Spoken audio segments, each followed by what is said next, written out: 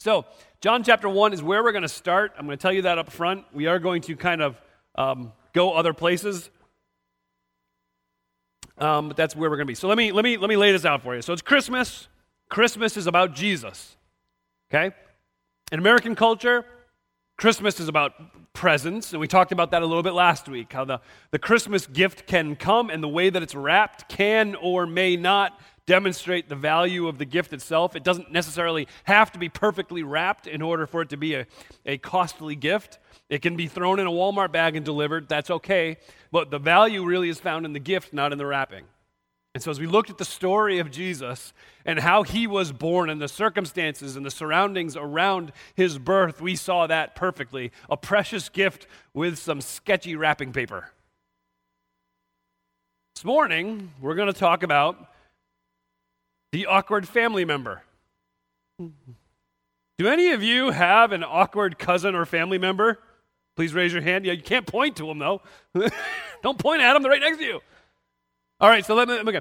So maybe a quarter of you raised your hand when I said, do you have an awkward family member? That's not good news. Let me explain why. Every family has an awkward family member. And if you can't name which one it is in your family, it's you. So you should have probably shot that hand up a little faster. So what makes for an awkward family member? Sometimes it's the way they talk. I do think that there's times, don't mind me, I'll be right back here. I'm not going to do the whole thing this time, but I figured somebody gave this to me last week. I would hate to not use it. So maybe it's what they wear. So it would be a little strange for a guy like me to show up at your home for a Ravens party. And why would you ever have a Ravens party? But why? If I showed up wearing this, that'd be a little strange, wouldn't it? It would be a little awkward. I might need to get a ride home because my tires may or may not be slashed. So I'll point this out that tomorrow night there's a football game on television.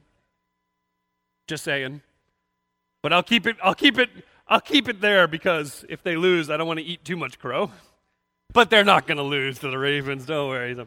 So what makes awkward? I mean, there's so many different things that could make it awkward when you're around a family member. And I think one of the things that happens is we study the birth of Christ and the surroundings when he came,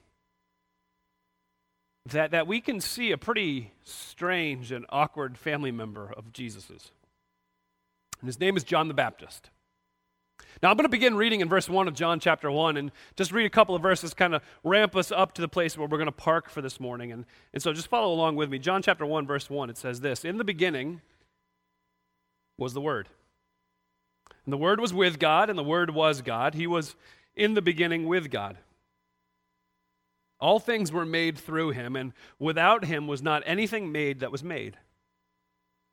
In him was life, and the life was the light of men. The light shines in the darkness, and the darkness hasn't overcome it.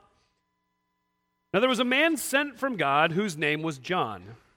He came as a witness to bear witness about the light, that all might believe through him. He wasn't the light, but he came to bear witness about the light." So we're introduced to a character who's in the story of Jesus, in the story of Jesus' birth, and this character's name is John the Baptist.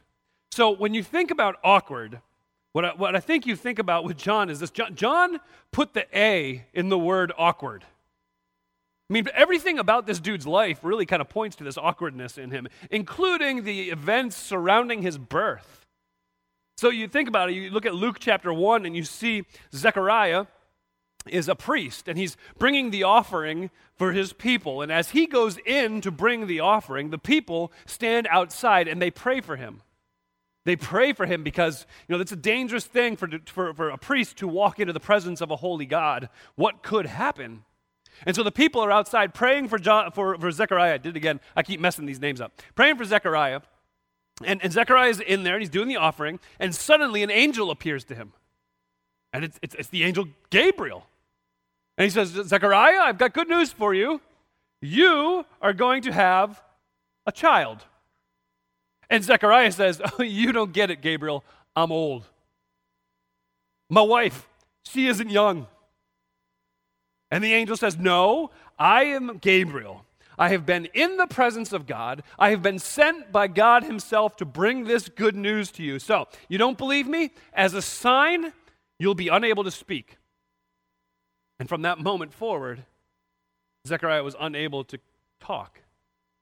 So the people are outside, they're praying for him, and they're wondering to themselves, what is taking him so long? Zechariah finally comes out, and they're like, what took you so long? He's like, and it says he kept making signs at them. I mean, you think about it. If you can't communicate with your mouth and people continue to talk to you and want you to talk to them, you kind of get frustrated. So I can picture Zechariah looking at him like, and so he's getting frustrated, and then it's like, what's going on? Nothing. So, okay, now fast forward. Fast forward, Elizabeth is pregnant. She has a baby boy. 8 days after the birth is when they would circumcise the baby, and then they would name the child. And so as they all gathered around Elizabeth upon the birth of this beautiful little boy, and they came to her and said, okay, now, what are you going to name the baby boy? And everybody's assumption, a safe assumption, was that this little child, this baby boy, was going to be named after his daddy, Zechariah, because that's what you did. And she said, no, his name is not going to be Zechariah. It'll be John. Because that's what the angel had told Zechariah to name the child. John? Who names a kid John? And so they freak out. They go get dad. They brag him over. And Zechariah, they look at him. This is great. They look at him. Now remember, before he came out and they were like, what took so long? And he says he's making signs at them. Okay? Now they go get John and it says they're making signs at him. And he calls for a writing pad or a tablet, and he writes down his name is to be John. And then he can talk. And he begins to rehearse what had happened and celebrates the faithfulness of God in his life. It's this amazing story that surrounds the birth of John the Baptist, and yet it's not a common story, is it? Somewhat awkward. Another piece of the story about who John the Baptist is that would be a little bit awkward would be his choice of clothing. He enjoys camel skin. My daughter was like, so what are some of the things that stand out about John the Baptist? And the answer was, he's stinky. Okay, you could go with that. What does he like to eat? Locusts and honey. So, okay, now maybe that doesn't contextualize well for us into our current time. So maybe your crazy cousin doesn't show up to Christmas dinner wearing camel skin and eating locusts and honey. Maybe he shows up at Christmas dinner wearing skinny jeans and talking about how he's a vegan now. Okay, good. See, that was a completely different response here than I got first service. First service, I made the vegan joke, and it was like, ah! So, good to know I'm among friends here in the second service. Praise God. No, it's just a joke. We're okay. What else stood out about John? What else jumped about John? And it really is this: his ministry, his message was very laser-like. There was nothing else that he was about other than Jesus Christ. It says that in the text that we read, he came as a witness to bear witness about the light. That was what he was about. He wanted to talk about the light and point to the light that all may believe through him. That was his goal. His objective was not to gain any glory himself, any majesty himself, but his goal was to preach and teach and point to the light so that others may receive the light. He wasn't the light, but he came to bear witness about the light. I mean, that is what he's all about. So what was he saying about the light? What was he saying about Jesus? He was not saying, that's Jesus. He's my cousin. It was way more intense than that. It was, well, let me read this to you out of Matthew chapter 3. You ready? John saw many Pharisees and Sadducees coming to watch him baptized, and so he said this, "You brood of vipers." You know, nice introduction. Who warned you to flee God's coming wrath? Now prove by the way that you live that you've repented of your sins and you've turned to God. Don't just say to each other, hey, we're safe because we're descendants of Abraham. That means nothing. See, I tell you, God can create children of Abraham from the very stones here before you. Even now, the axe of God's judgment is poised, ready to sever the roots of the trees. Yes, every tree that does not produce good fruit will be chopped down and thrown into the fire.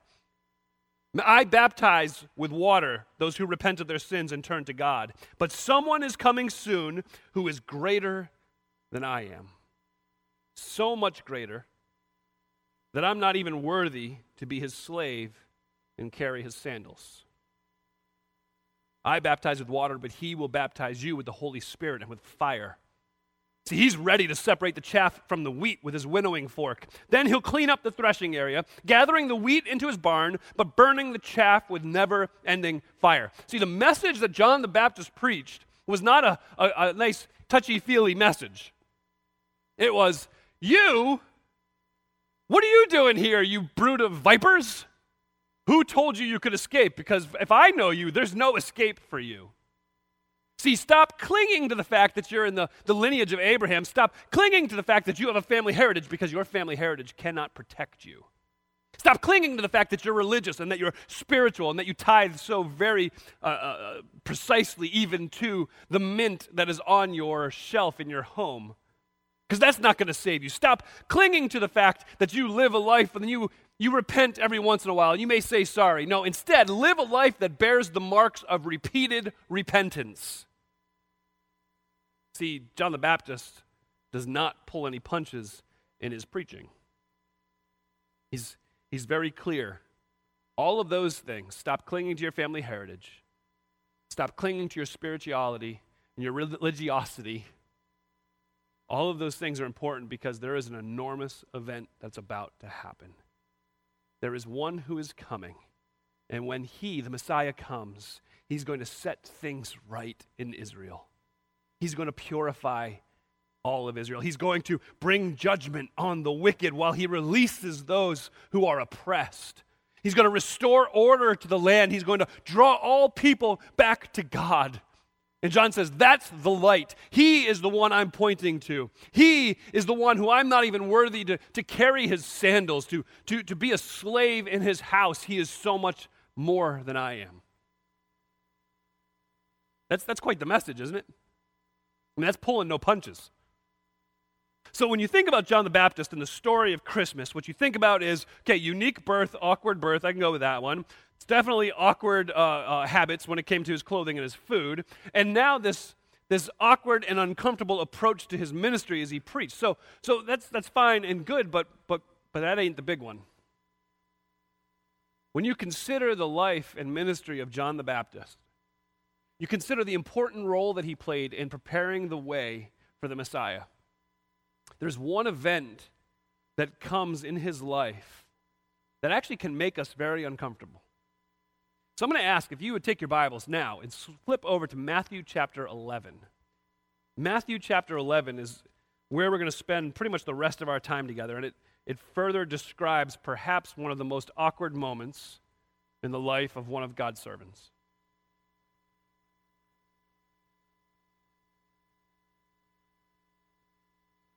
So if John the Baptist put the A in awkward, it's in this event that he capitalized the A in awkward. I'll give you a little background.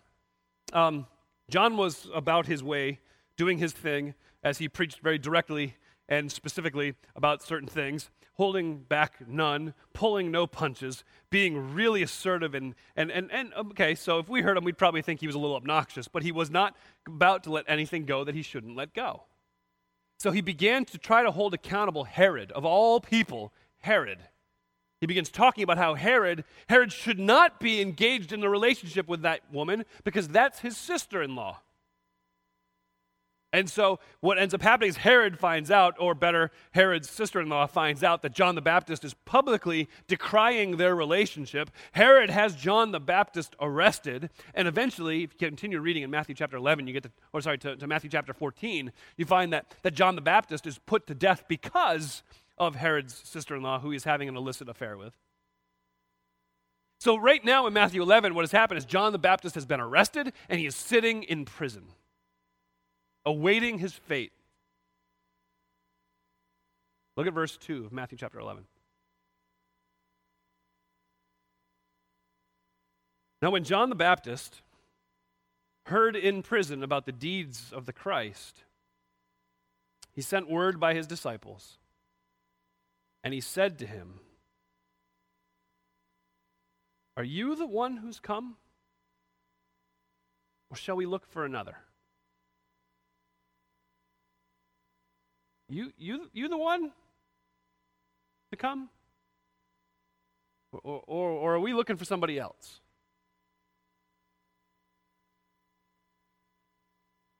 That from the mouth of a man who stood before the Pharisees and the Sadducees, calling them a brood of vipers, telling them that this one who's about to walk into the water to have John the Baptist actually baptize Jesus, the one who's about to, he is so majestic and mighty, so powerful, so awesome, so wonderful. He is the Messiah. He is the anointed one. He is the one we've been waiting for. I'm not even worthy of being his slave. And then fast forward a few years and you have him sitting in jail saying, I think I've made a horrible mistake. The one who is preparing the way for the anointed one. The one who is declaring, behold the Lamb of God that takes away the sin of the world. Now fast forward and he's saying, are you really the Lamb of God that takes away sin of the world? I mean, John has been preaching that God will set all things right in Israel. This one's going to come. He's going to purify Israel. He's going to bring judgment on the wicked while he releases the oppressed. He's going to restore order to the land. He's going to draw all people back to God. And John sits in prison.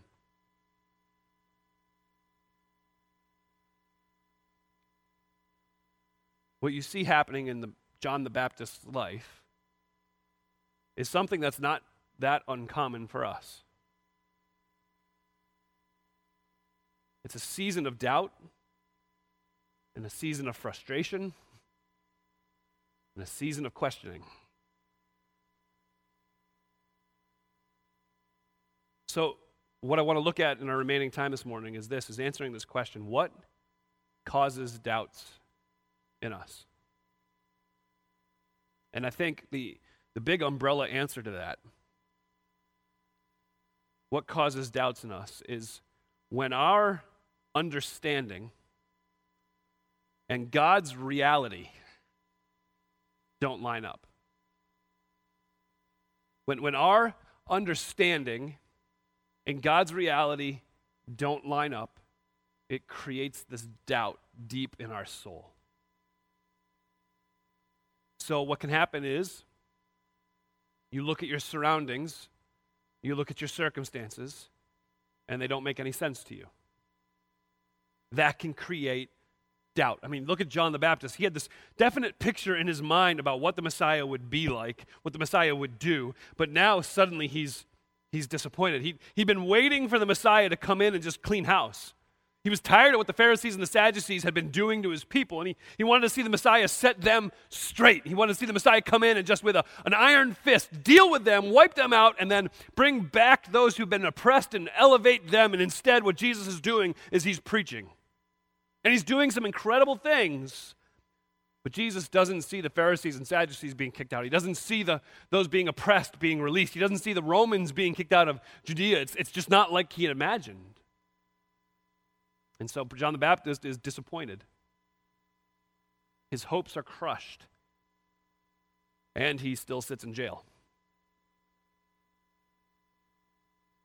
And if you're in a place like that, where your circumstances are dark and your hopes have been crushed, it's not a surprising thing that you would struggle with doubt. Now, please don't misunderstand me. I'm not saying that your faith is based on your circumstances. But it's ridiculous to say that our circumstances have no effect whatsoever on our faith. I think one of the things we need to wrestle with is that false gospel that's out there that says, come to Jesus, everything's going to be okay. Come to Jesus, all your problems will be solved. That's a lie. Now, understand how I say that. There's still prison for those who've come to Jesus. There's still untimely death for those who've come to Jesus. There's still cancer for those who've come to Jesus. There's still layoffs for those who come to Jesus. There's still heartache for those that come to Jesus. Coming to Jesus doesn't make things perfect. What coming to Jesus does is it gives us a reality. See, the problem is that in our doubts, our immediate circumstances and God's immediate reality aren't lined up. And so we need to be careful that our circumstantial expectations are actually guided by the reality of God's word, not by our hopes and our dreams, our puny little hopes and dreams. You realize that, right? Many times what we dream for and long for is so microscopic compared to what God has in store for us. We would cheat ourselves if we would get everything we had hoped for and dreamed for. So our circumstances and our expectations must be aligned with the reality of God and his word. And the way Jesus responds is beautiful here. So John's disciples had come and said, "Are you the one, or should we be looking for another?" And Jesus' answer in verse 4 is beautiful. He says this, "Go. Tell John what you hear and see. The blind receive their sight, the lame walk, lepers are cleansed, the deaf hear, the dead are raised up, the poor have good news preached to them." So Jesus says, go back, talk to John, and tell him what it is that I'm doing.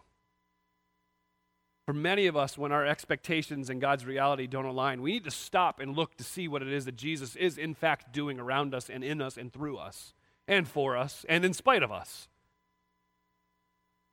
And so Jesus lays it out so John can't ask any more questions. He says, "Listen, I want to explain it to you. This is what's happening. The lame are leaping, the blind are seeing, the deaf are hearing, the mute are speaking. There's great things happening." And then, delicately, gently, and lovingly, Jesus offers a soft rebuke to John the Baptist in verse 6. "And blessed is the one who is not offended by me." See, very softly, Jesus reminds John who's God and who's not. Blessed is the one who, though your circumstances aren't what you want them to be, take rest in the fact that I am God and I'm in control. So when circumstances don't make any sense to us, when the circumstances are here, God's reality is here, and it causes us to doubt, God, what are you doing? Have you lost your mind? Have you fallen asleep at the wheel? Did your alarm not go off? What is happening? When you run back to the Word of God, you find out what it is that He's promised. And you find that God never promised easy, but He promised His presence. See, if I was to finish this passage and continue to read the end of chapter 11, that's the beautiful passage that talks about coming to me, all who labor and are heavy laden, and I will give you rest. See, Jesus never promised easy, but He promised His presence. Just to point this out in passing, when the disciples went their way, verse 7, John's disciples went their way and headed back to John the Baptist, Jesus began speaking to the crowds out of earshot of John the Baptist and his disciples. He says, "Man, let me tell you about John the Baptist. When you went to the wilderness, did you go see this reed shaken by the wind, this wishy-washy guy? Nope, that is not the guy you went to see. When you went out, did you go see the guy who is in soft clothing? No, because soft clothing belongs to those who are in king's houses. So when you went out to see John the Baptist, what is it that you went to see? A prophet? Yeah, I tell you, and more than a prophet. This is he of whom it is written, 'Behold, I send my messenger before your face, who will prepare your way for you.' Truly I say to you, among those born of women, there has risen no one greater than John the Baptist." See, Jesus is giving this glowing report about who John the Baptist is, but he does it when John the Baptist can't hear. Why would he do that? Don't you think those are words John needs to hear right now? No. The last thing you need to hear in your season of doubt is how awesome you are. What you need to hear is how awesome Jesus is. Now, Jesus, here's an amazing thing. John doubted. How did Jesus feel about him? Was he angry? Was he upset? Did he write about him on the blogs? There is none born of a woman who is greater than that guy. Can you imagine Jesus saying that about you? Interesting you would imagine that, because look at how that verse ends. Yet the one who is least in the kingdom of heaven is greater than he. When our circumstances and God's reality don't align, a season of doubt comes. And what we need to do is continue to run back and focus on the truth. What else can cause doubts among us? Well, here's another one. You struggle with sin. And you thought that when you accepted Christ, that struggle with sin would go away. You would never struggle with sin anymore. I thought, this is stupid, I went to Bible college, and I thought that going to Bible college, I would be the holiest guy that ever existed. Surprise, there's sinners at Bible college too. I was a good one. Good sinner, not a good guy. When you struggle with sin, maybe I'll say it this way. That's a gift of the gospel. Huh? So you're saying it's good to sin? No. It's good to struggle. Because when you wrestle, that means there's air in your lungs and you're still alive in the match and you still have a chance to win. So when you struggle, that means there's life inside of you and you're not dead yet. And so struggling with sin is an evidence that there's actually something there. It's a gift of the gospel to struggle because what the gospel does, it gives you the freedom to struggle. Gives you the opportunity to struggle because the gospel doesn't bring us to the place where there's an absence of struggle. The gospel, when accepted by us, when we confess that Jesus Christ is Lord and he died for our sins, what that does is it brings us to a place where we're no longer settled in our defiance against God. Now it's a daily battle. Now it's a struggle. Now it's a fight.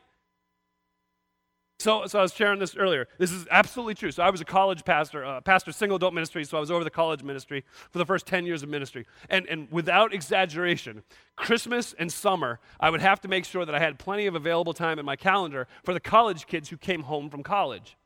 Because this is not an exaggeration. We documented this after the first 2 years. I started noticing a trend. A third of the college students who went away to college would show up in my office or in a conversation with me at some point, either over Christmas or summer, and said,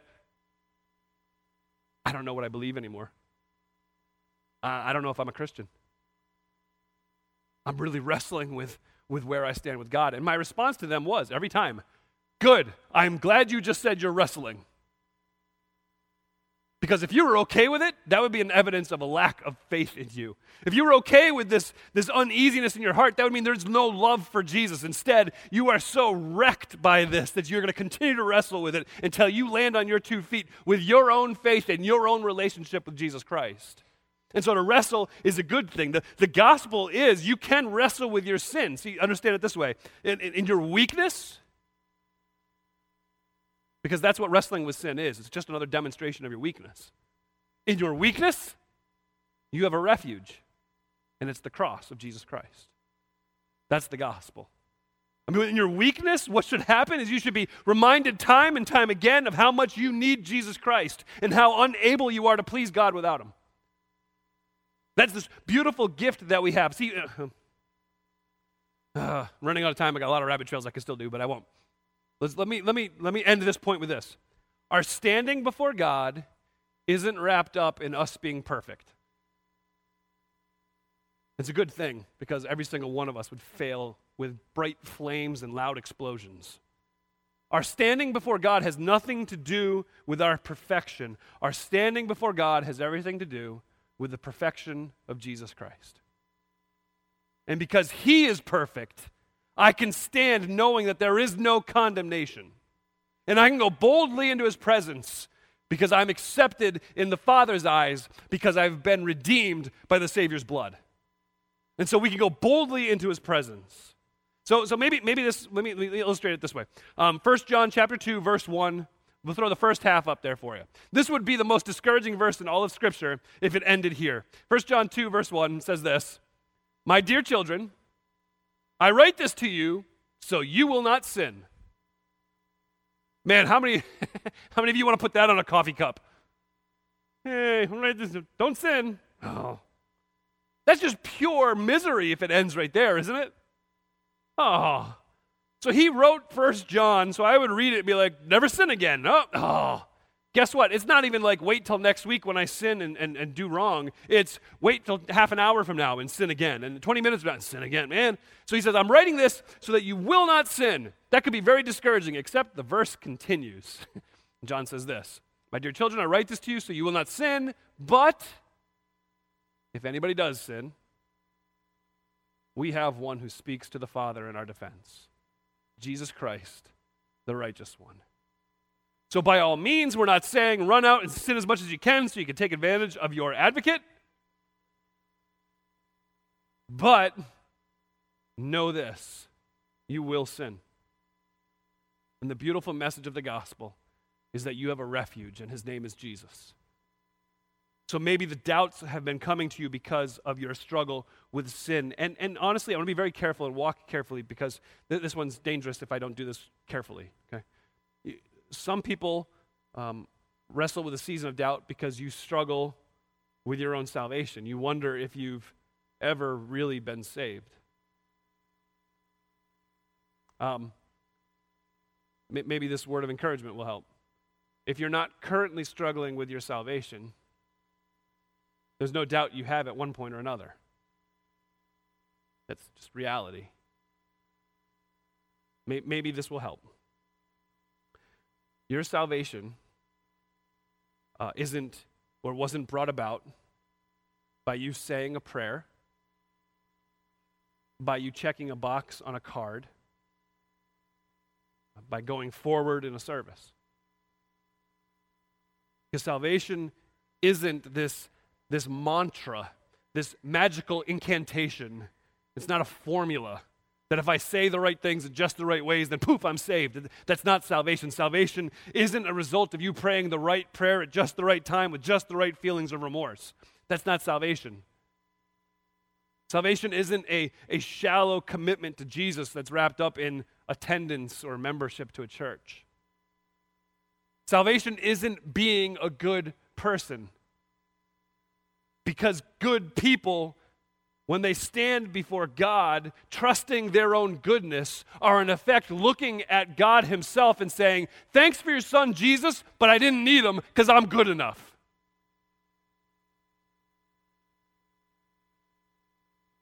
Salvation isn't being a good person. Salvation is the belief that you are who God said you were, a sinner. Salvation is belief that Jesus is who he said he was, the Lamb who was sacrificed for us on the cross and risen for us on the third day to bring us peace. Salvation is leaning all the hopes of your soul on that finished work of Jesus Christ. It's knowing that apart from Jesus Christ, you're condemned.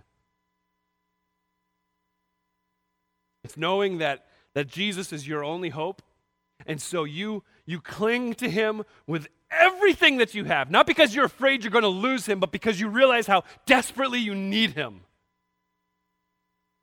Stop, understand how I say this, stop trying to identify the moment, the hour, the place, the words, the surroundings of when you came to know Jesus Christ. It's great if you remember that. But the problem is much harm has been done when mom and dad, and guilty, just going to be honest, say, but I was there when you prayed the prayer. Stop. Maybe this will help. I told first hour, I'm a little worried. I've been reading Leviticus and loving it. That usually means there's a preaching series coming up, so you can pray for us. All of us, trust me.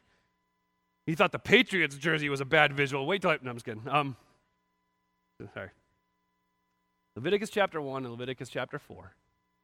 It's talking about the burnt offering and the sin offering. And now the head of the household is supposed to bring his lamb and stand before the priest and place his hand on the head of the lamb. And then the lamb would be taken in and sacrificed, and that would be the payment for his and his family's sin when he had placed his head on the hand on the head of the lamb, and then the lamb was sacrificed. I think sometimes we get so focused on, so when did it, how did it, who did it, where was I, did I write down the time right, did I get it right, that we forget that salvation isn't that. What salvation is leaning all your hopes your entire soul on Jesus Christ, knowing that without Jesus, you're condemned. But I don't remember when. I know. I wrestle with that. I know I accepted Christ, and I'm pretty sure I narrowed it down to this time, but there was a second moment, an event in my life that I'm like, maybe that was it. So does that mean I'm going to get docked points when I go to heaven, and I'm not sure exactly when? No. Well, how do you rectify that? How do you balance that in your head, Frank? How do you live confidently if you can't remember exactly when? This is how. Where's your hand right now? Right this moment. Where's that hand? Do you have it on your own head going, man, I think I'm good enough. I think I've read my Bible enough. I think God's happy with me. I think we'll be okay. I've carried a Bible. I brought a Bible. Shoot, I missed service last week. I'm not sure what I'm going to do. Or is your head on the Lamb? Or your hand on the Lamb? If your hand is there on Jesus Christ, you have nothing to worry about. It doesn't matter when it happened. I don't remember when. Right now. Is your soul's hope leaning on the Son of God? Because that's what salvation is. So how do we overcome doubts? We stop focusing on our circumstances. We stop focusing on our difficulties. We stop focusing on our inability to remember exactly when, where, how, and why. And instead, we focus on the truth. We spend our time focusing and trusting on the truth. And the truth is this: God so loved the world that he gave his only Son, that whoever believes in him should not perish, but have everlasting life. And God didn't send his Son into the world to condemn the world. No, that's backwards. God sent his Son so that the world, through him, would be saved. When we wrestle with doubts, we need to focus and trust the truth. Here's another one, because what comes with doubt is guilt. Why do I doubt? I'm sorry, I'm doubting again. And there's that overwhelming feeling of guilt. So let me remind you two things. First of all, this. God's big enough to handle your doubts.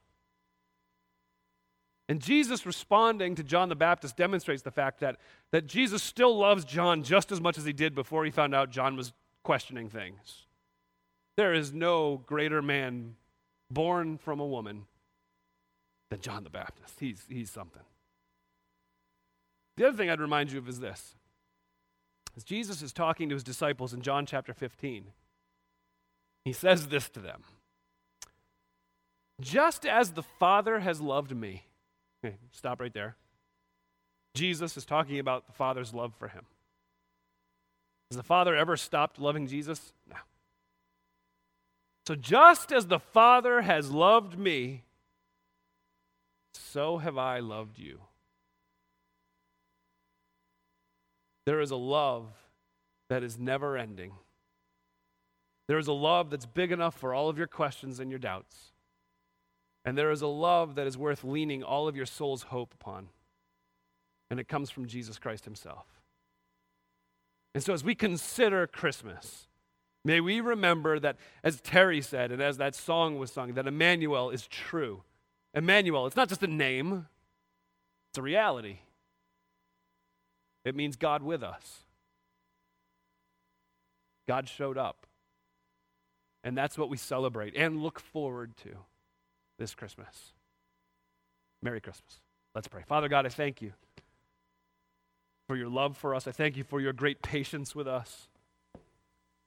God, there's no question that we try that patience over and over again. And yet you love us. You've endured the shame that we've brought to you in your name.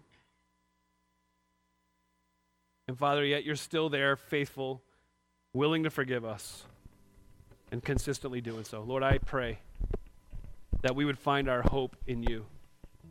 Lord, I pray for the ones who may be struggling this morning with doubts. Lord, would you encourage their hearts? May they look to the truth, not the circumstances. May they continue to look to where their hand is being placed at this moment.